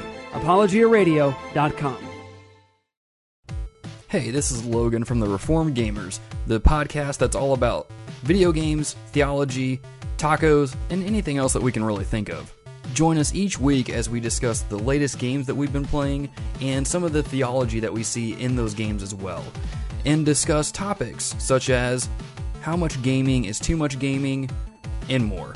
You can find us on iTunes as well as any other podcast catcher that you have. GG and Feel the love. 1, 2, 3, 1, 2, 3, drink. 1, 2, 3, 1, 2, 3, drink. 1, 2, 3, 1, 2, 3, drink. Turn back till I know sound. Gonna swing from the chandelier. Can't beat Dr. Gentry. Joy loves this subject. I do. Loves it. And if you think that creation is not presuppositional, listen to the last hour of our show because it totally is. It totally is. That's exactly right. Totes. Everyone just thinks creationism is about like evidence, which is also awesome. Yeah, which is very awesome and very edifying for believers. Yeah, you spend a lot of time at creation.com. I do. Yeah. It's impossible to not spend a lot of time there. Yeah. Because everything is linked. Right. So you'll be reading an article and it's like there's a link in the article. Right. And you click on it and then you're like 25 articles in and you're like, I didn't even finish that first article. That's right. That's right. You know where we spent a lot of time? At Creation Museum. I know you did. You didn't invite me. So Next time. All right, guys. So I wanted to play something I thought would really bless you guys. Well, you know, if you're a new listener to Apologia Radio, we like to have fun on Apologia Radio. So, yeah, if you're new, I'm going to have a discussion with you. I've had a couple times before. We've had this discussion before. Yeah, when you pull down an Apologia Radio episode, you're going to get some pretty intense theological discussion. And then you're going to get maybe half an hour, 45 minutes of banter, witty banter, and maybe we'll play some clips that are like popular right now. We'll play some comedian bits. We'll play some edifying and encouraging stuff like we're about to do right now, and we'll maybe even do some trivia and stuff like that. So we like to have fun. We want you guys to be able to pull down an Apologia Radio episode and then sort of just kind of disappear from the world for a little bit and just have fun with us and learn a bunch. And we want it to be a blessing to you. So that's what we do. So sometimes people have said like, oh man, I had to fast forward through all their conversations to listen to the theological. It's like, hey, don't do that. Don't do that. What are you doing? Yeah. We did that on purpose. Right. That was completely on purpose. What are you fast forwarding for? Right. Yeah. So that's because biblical knowledge should be accompanied by fellowship. That's for right. Sure. That's and if right. it's not, then you're doing it wrong. You should check yourself before you wreck yourself. All right. So here we go. I'm going to go ahead and play it for you. Let me tell you the background. I might get some of this stuff wrong, but here is the essential parts and pieces of the background of the story. There is a Baptist pastor. He's a pastor for some number of years at a church, and he gets the flu. And it's, a common flu, and he has to preach 3 times on a Sunday. And so he had planned actually to sing a song. I don't know why that was, but he planned to sing a song in his as part of his message. You don't know what that's like. I would never. You will never catch me doing that. That's like some old school preaching right there. Really, singing really the song is. in your message. Does he got the other elders sitting up behind him too? Probably, man. I imagine that's how I picture it, dude. I think we should start that tradition. Yeah. So this pastor. You guys should sing Sia. This pastor gives it a shot with the flu to start preaching and to try to sing. So the first message he did, he starts to lose his voice, and the singing was awful. He said they had to decide let's just cut the singing out because my voice isn't working. By the second message, his throat is hurting so bad that he can barely speak, and somehow by the third message he didn't have a voice left. And they sent him home. They prayed for him. And then 2 weeks go by, and his voice is still gone. He's talking like this. That's how he sounds. His voice is gone, but the flu is gone. So he goes to the doctor. Doctor checks out his throat and says, your throat is almost sealed shut. And so he puts him on some medication, and then he comes back. It's still not gone. Doctors put him on a 6-week vocal rest. Don't talk for 6 weeks. Comes back after that. He still can't speak. So he ends up seeing, from what I understand, dozens upon dozens upon dozens of specialists and doctors who are the best in their field, and they cannot fix it. And what they told him eventually was, they said that you have permanent damage in your vocal box, and it's irreparable. We can't fix it. And what you're doing right now, and you're talking like this, is you're actually using false vocal cords that are basically fat above the voice box that aren't supposed to be used in the way you're using it. And so what they said was, it's most likely that you're going to lose your voice completely and permanently because those are eventually going to give out. And so he had to, after 1 year of trying to get better, he loved his church so much, he said, I can't have you guys going without a pastor. And so he officially resigned as a pastor after preaching for many years. And he gave up his role as a minister because he did not have a voice and it's irreparable damage, and doctors can't fix it. And so his wife had to end up going back to her previous job that before they had the kids, where she was an X-ray technician, had to retrain in all the modern technology, had to restart to provide for the family because he didn't have a voice anymore. He had to give everything up. He's got no voice. Well, I don't know every detail leading up to this next point, but he went back to the same church, not to pastor it, but just to be at that church. And they asked him some Sunday to take over the message in the Sunday school. And from what I understand, he was like, when he is being asked to do this message, he tells him like, you don't want me to do, I can't talk. Like they're like, no, it's fine. We'll rig something up to your mouth so that they can hear you. And he's like, well, okay, whatever. And it just so happens that this Southern Baptist church, so this is not a woo-woo Word of Faith church, guys, okay? I looked into it. This is like a Southern Baptist church. This Southern Baptist Church has a Sunday school curriculum that they are running through that is basically dated, like on this date you teach this thing. Well, guess what he has to teach on that's designated by their denomination that Sunday? Healing. Now, he's teaching, actually, and you're going to hear it, a pretty amazing message on healing.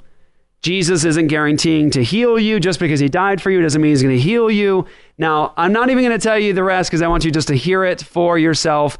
He is back in the pulpit. They rigged up this device so that you can hear his voice. You can hear it in his voice. He hasn't been able to teach for 3 years, essentially, because of his voice. And, well, here you go. And this is, by the way, a pastor introducing the audio clip here. You're going to hear him ahead of time. This pastor is doing what I just did, explaining the clip.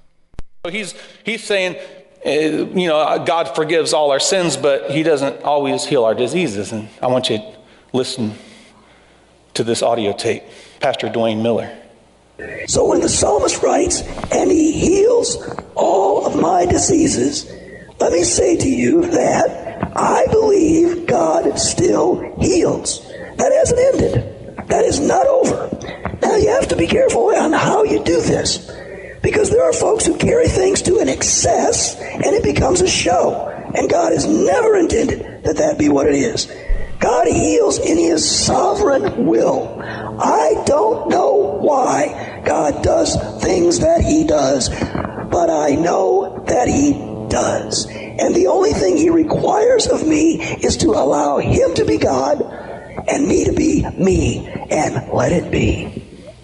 To say that every single person will always be healed because Jesus died on the cross is a misinterpretation of Scripture. Not true. Won't work.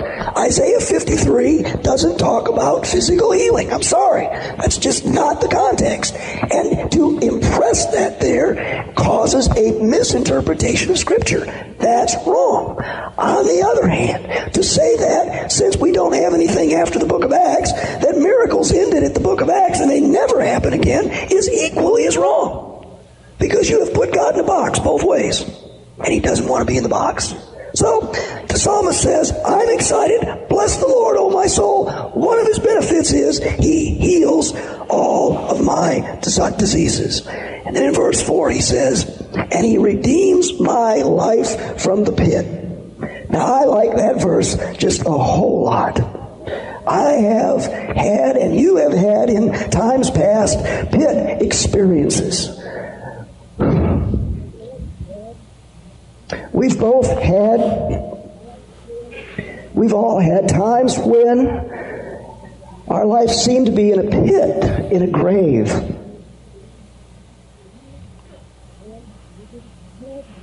And we didn't have an answer for the pit we find ourselves in.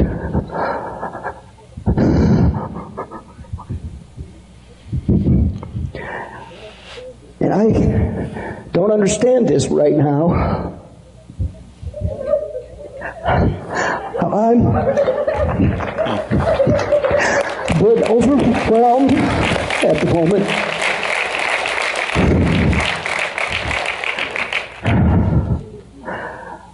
I'm not quite sure what to say or do.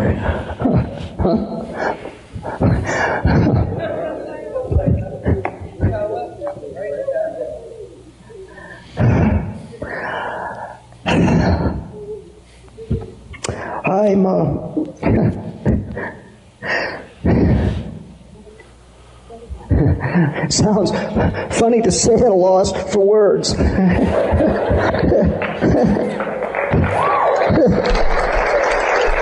Wow, that's the most amazing thing I've ever heard.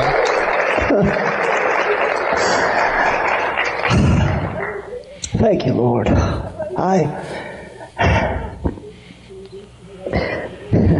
He redeems my life from the pit and crowns me with love and compassion. He satisfies my desires with good things so that my youth is renewed like the eagles. The Lord works righteousness and justice for all the oppressed. The Lord is compassionate and gracious. The Lord is slow to anger. The Lord is abounding in love. The Lord will not accuse, nor will he harbor his anger forever. He does not treat us as our sins deserve. That's mercy. Or repay us according to our iniquities. That's mercy. For as high as the heavens are above the earth, so great is his love for those who fear him. As far as the east is from the west, so far as he removed our transgressions from us.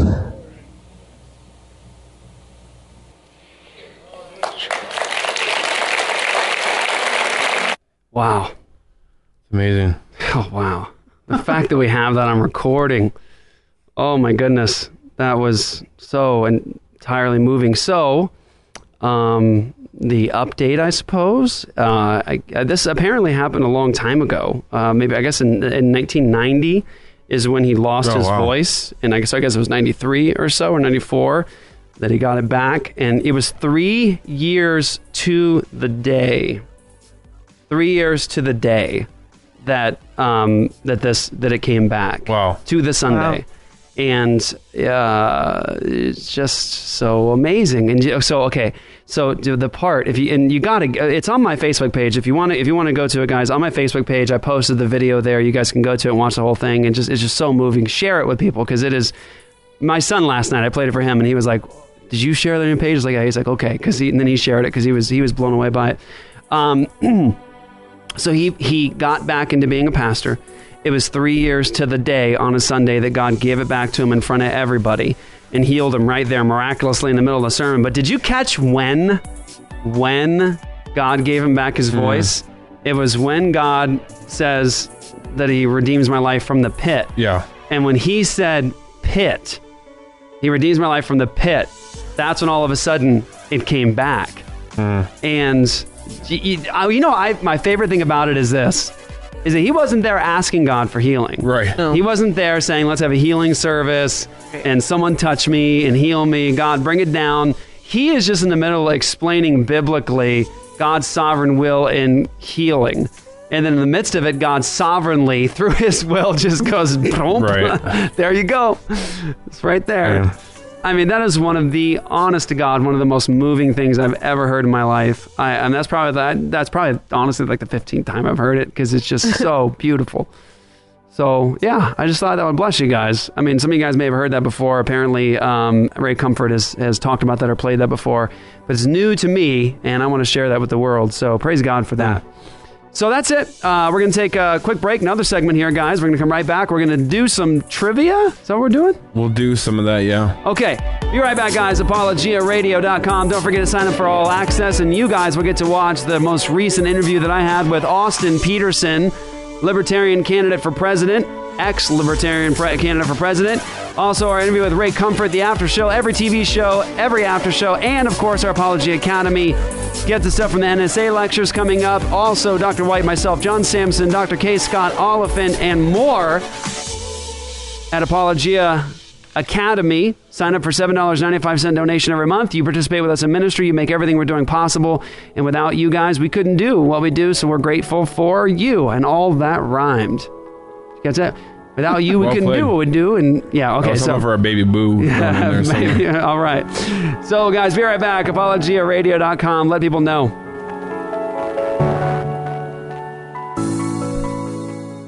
Hi, this is Jeff Durbin with Apologia Radio. You can get us at ApologiaRadio.com. I'm also the pastor at Apologia Church in Tempe. You can get us at ApologiaChurch.com. Want to invite you guys to join us for worship, the Word, and fellowship on Sundays at 4 p.m., and that's Joy Tempe. Hey there, we are a family integrated church, so we invite you to bring your whole family to worship with us. This is Luke Pearson, the ministry bearer, also discipleship pastor at Apologia Church. Like Jeff mentioned, we are now meeting at a new location and time, 4 p.m. on Sunday afternoons at Arizona Community Church. That's 9325 South Rural Road in Tempe. We're meeting in the Community Center, and that is between Warner and Ray off of Rural. Again, you can reach us on them internets at apologiachurch.com. Delicious beards are encouraged but not required. Glory! Hi, this is Mortimer with Apologia Radio. I want to ask for y'all good friends of ours to go on and click that button there and become my friends on the book face. Facebook /Apologia Radio. Become my friend on YouTube. That there twerker. The twerker, I want to talk to you on the twerking. And send me out a twerk. What?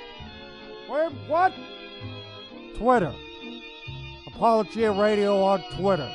And also want to tell you we talk about apologetics and theology, and we do a lot of swing dancing, and we make a delicious chicken gravy. ApologiaRadio.com.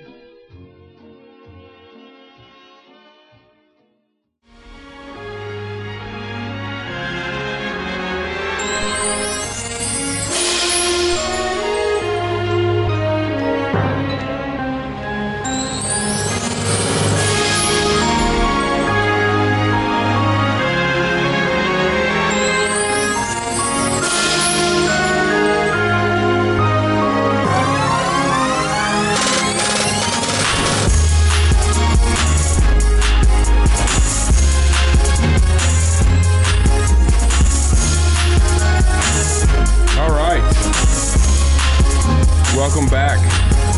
We're going to turn that frown upside down.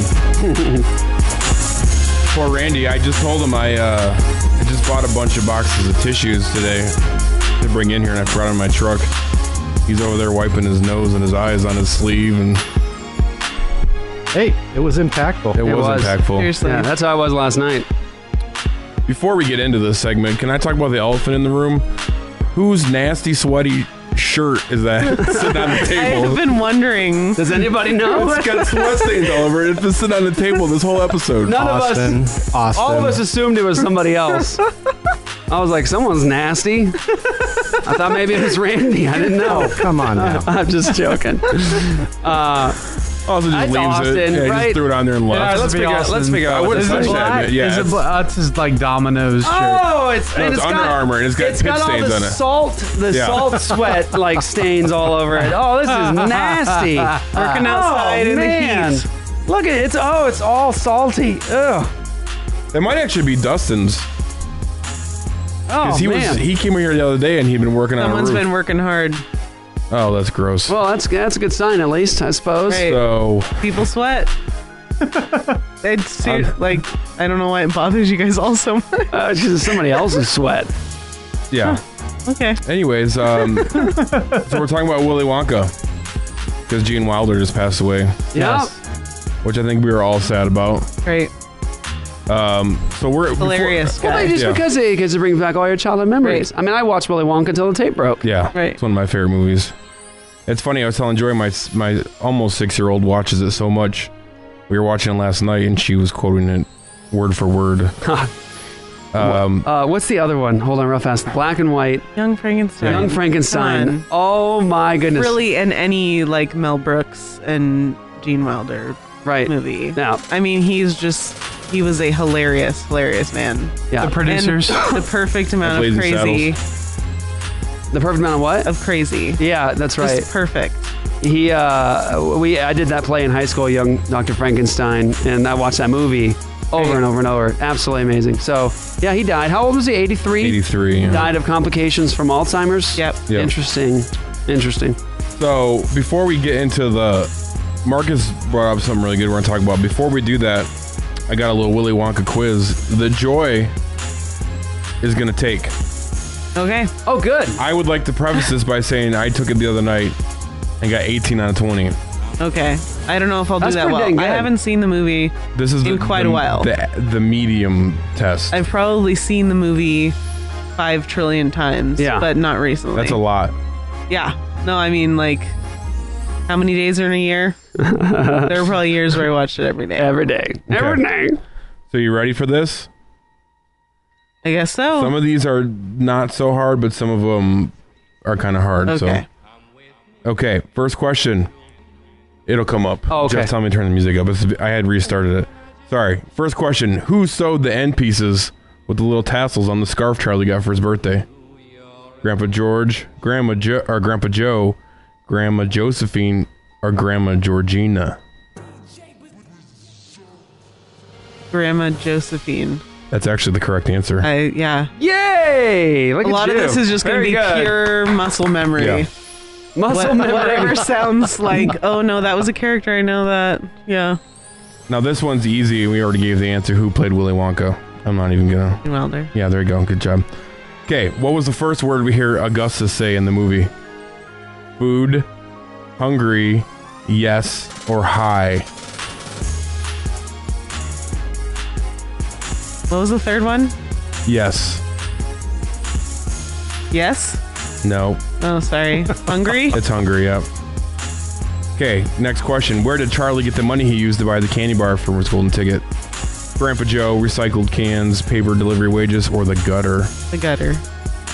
That's correct. Oh, nice. Very nice. Good job. Okay, this is another easy one. Who stole the fizzy lifting drinks? Charlie and the grandpa. Yeah, Grandpa Joe. Okay. Okay, what was the one candy that every kid, this is another easy one, wanted to smuggle out a piece of due to Slugworth's lucrative financial offer? I know this one. Read me the answers. Wonka Bar, Slugworth Sizzler, Scrumdiddlyumptious, or Wonka Bar. Everlasting Gobstopper. No, not a Wonka Bar. It's the, wait. Read him again. I was Wonka listening. Bar, Slugworth Sizzler, Scrumdiddlyumptious, or Everlasting Gobstopper. Everlasting Gobstopper. The good thing I continue to finish reading that for you. Right. Now this is one, I'm going to tell you, this is the one of the ones I missed. What class was Charlie in when he first heard about Wonka's contest? Physical education, math, science, or English? English? No, it's actually science. Oh, okay. I missed that one too. I thought it was math. Now this next one's the other one I missed. What was the name of Wonka's boat? And I told you my 6-year-old knew this. Okay. Wonkatania, SS Wonka, Wonka Tanic, or Wonka Boat? Read the first two. Wonkatania or SS Wonka? SS Wonka? No, it's that Wonkatania. Can't be right. That's it's too Wonkatania. Easy. Wonkatania. Yeah. That's like something you just Evie's have like, to it was clearly Wonkatania. Like weird. Yeah. What class was he in again? He was in science. Yeah, Mr. White. Yes, science. Okay, what did Charlie bring home for the family meal when he got his wages? Lentil soup, bread, chocolate, or everlasting gobstoppers? Soup? No. Bread. It's bread. I kind of had a feeling it was bread. Okay, what did Violet's father do for a living? Car salesman, he was retired. Car salesman. Okay, yeah. What was the main course of the gum Violet chewed, which got her into trouble? Turkey stew, roasted ham, chicken and dumplings, or roast beef? Roast beef. You are correct.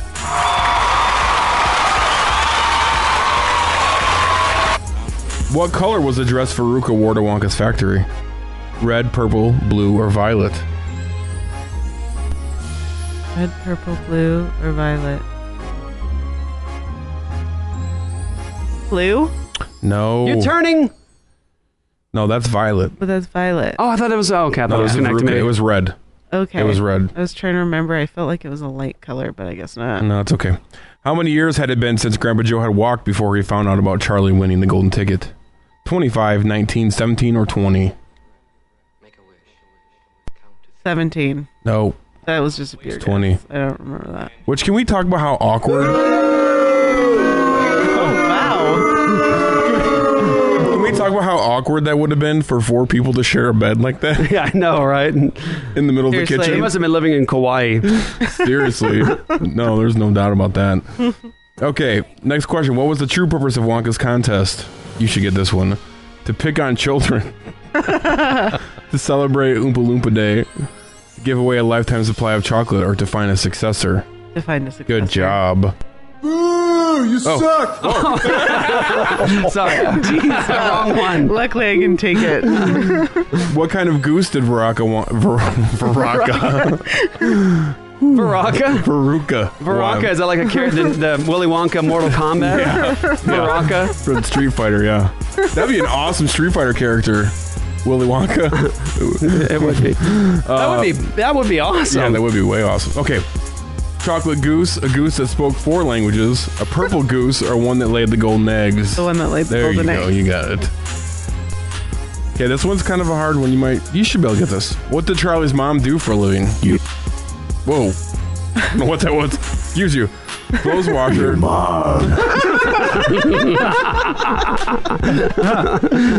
Clothes washer, short order cook, housekeeper, or nanny. She washed clothes. Yeah, you're right. What was Mike TV's favorite type of show? Your mom. Westerns, rescue shows, police dramas, or talk shows? Western. Thank you.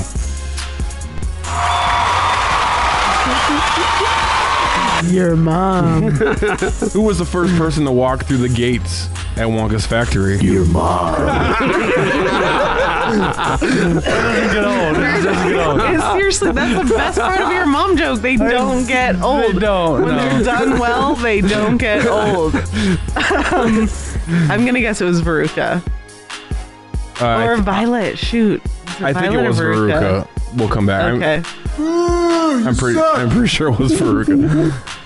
What did Mike's mother do with him after he shrunk? It's one of my favorite things. She threw him in the trash, took him to the doctor, flushed him down the toilet, or put him in her purse. Wait, who? Put him in her purse. Who? Mike TV's mom when he got shrunk down. He was like, your mom. Yeah, Mike's mom, yeah. Okay, last question. Who pushed the button in the Wonkavator? Slugworth, Grandpa Joe, Charlie, or Willy Wonka? Oh, I think it was Willy Wonka. I don't know. Did he let him push the button? I'm trying to remember. Ooh, you suck. Is your answer Willy Wonka? I don't know. I'll go with Charlie. Okay, that's the right answer. Okay. They push a lot of buttons in that elevator. What did I get? 14 out of 20. Okay. Not too bad. Considering I probably haven't seen it since I was like that's good. Less than 10 years old. Yeah, that was good. Good That's answers. probably better than Austin and I last week on the Bible quiz together. Yeah. Oh, yeah. Yeah. So, anyways, well done, Joy.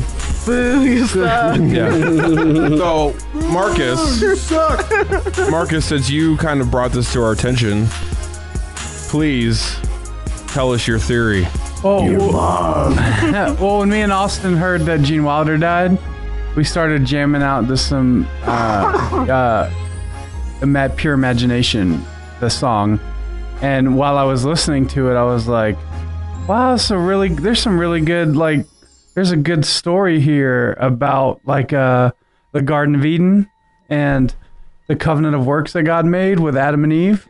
And it's a good parallel. I thought the entire movie, Willy Wonka's Chocolate Factory, is like a really good parallel of the Garden of Works. If Adam and Eve would have passed the test, they would have received everything at some point. And so if you just look at the story, you have Charlie, who is given temptation by Slugsworth, and he resists the temptation. And Did you say that was totally a King Ginger moment? Did you say Slugsworth? Words Marcus says. Slugsworth. Definitely not an S in the middle. Slugsworth. Okay, What? yeah, right. Say it again. Slugsworth. Okay. Yeah, right. Everlasting flop stoppers. Yes, go on. Right. Okay. So anyway, as I was saying, Charlie resists temptation, and as a result of resisting temptation, he's given, heir. He's made heir to the kingdom, and so that's the premise I have. Oh, interesting. But if you listen to like Pure Imagination, yeah, like you could imagine Adam and Eve, like Adam and Eve listening to that song as they walk through the Garden of Eden.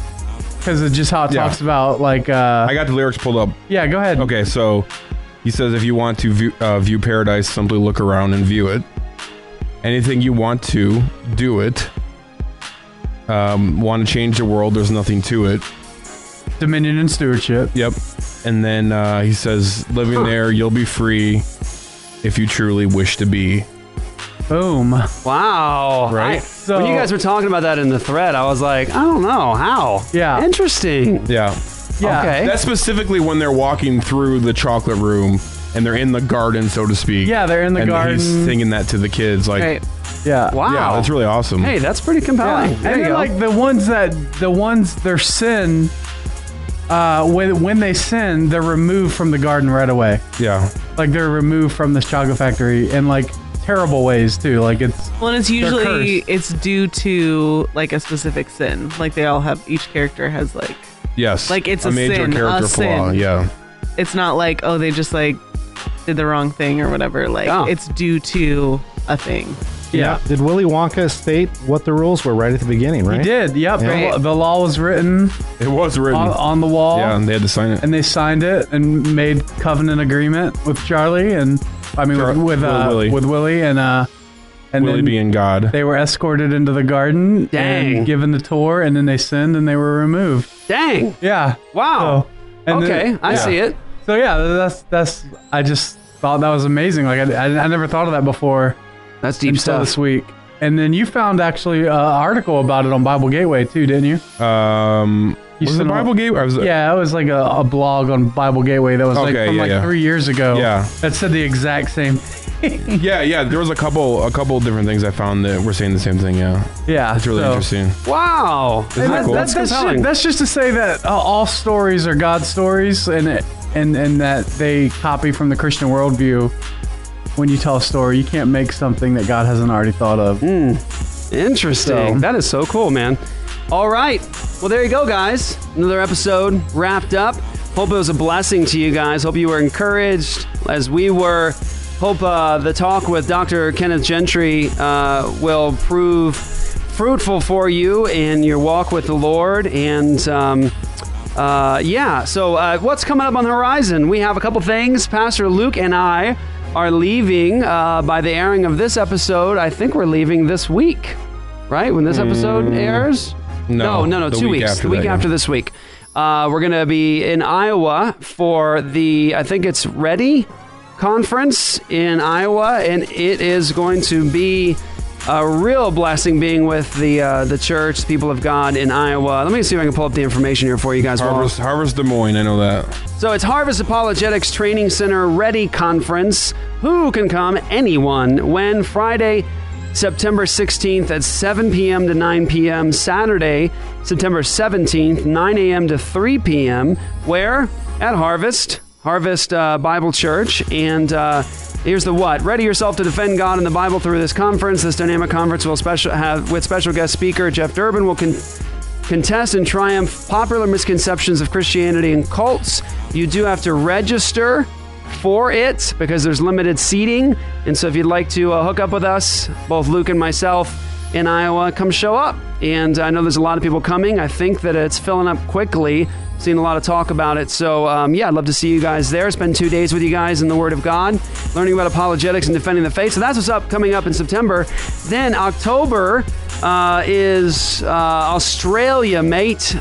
Brisbane, Sydney, and a few other places. And then going to New Zealand. Don't know where yet. I'll try to get information for you guys on those. Dr. White and I are spending, a considerable amount of time together teaching. People found out that we're going to be there together, so we decided to hook up, and now we're doing a couple of things side by side on apologetics and some other things. And I just got word that there's a possibility, nothing's set, but a possibility that Dr. White and I might be looking into doing a debate together with some secularists. I talked to Dr. White about it. He's open to it. Got contact from somebody in Australia who's connected to the secular network out there. And so nothing's solid. It may not happen, but just pray about it because that would be kind of cool. So that's what's up. That's what's coming up. Australia, New Zealand, October, November. And then don't forget, guys, missionalwear.com. Missionalwear supports the life and ministry of Apologia Church. You ought to buy a shirt from them. you should do that. He's got one on too, I think. He does. So we got Luke has Kill Sin or It Will Be Killing You by John Owen, missionalware.com. And also we've got Steady Randy with Peace If Possible, Truth at All Costs, quote from Martin Luther. All right, guys, that's the show for today. Thank you guys for your love and support. Don't forget to sign up for All Access, guys. When you do, you support this ministry. You partner with us in a meaningful way. Help us to produce all this content, and you get blessed with all the additional content that we have, including Apologia Academy, which will really bless your life. So, thank you guys. Luke the Bear, thank you, sir. You got it. Joy the Girl. See ya. Steady Randy. Glad to be here. Marcus Pittman, thank you, sir. All right, God bless you guys. Jeff the Ninja signing out. Catch you next week.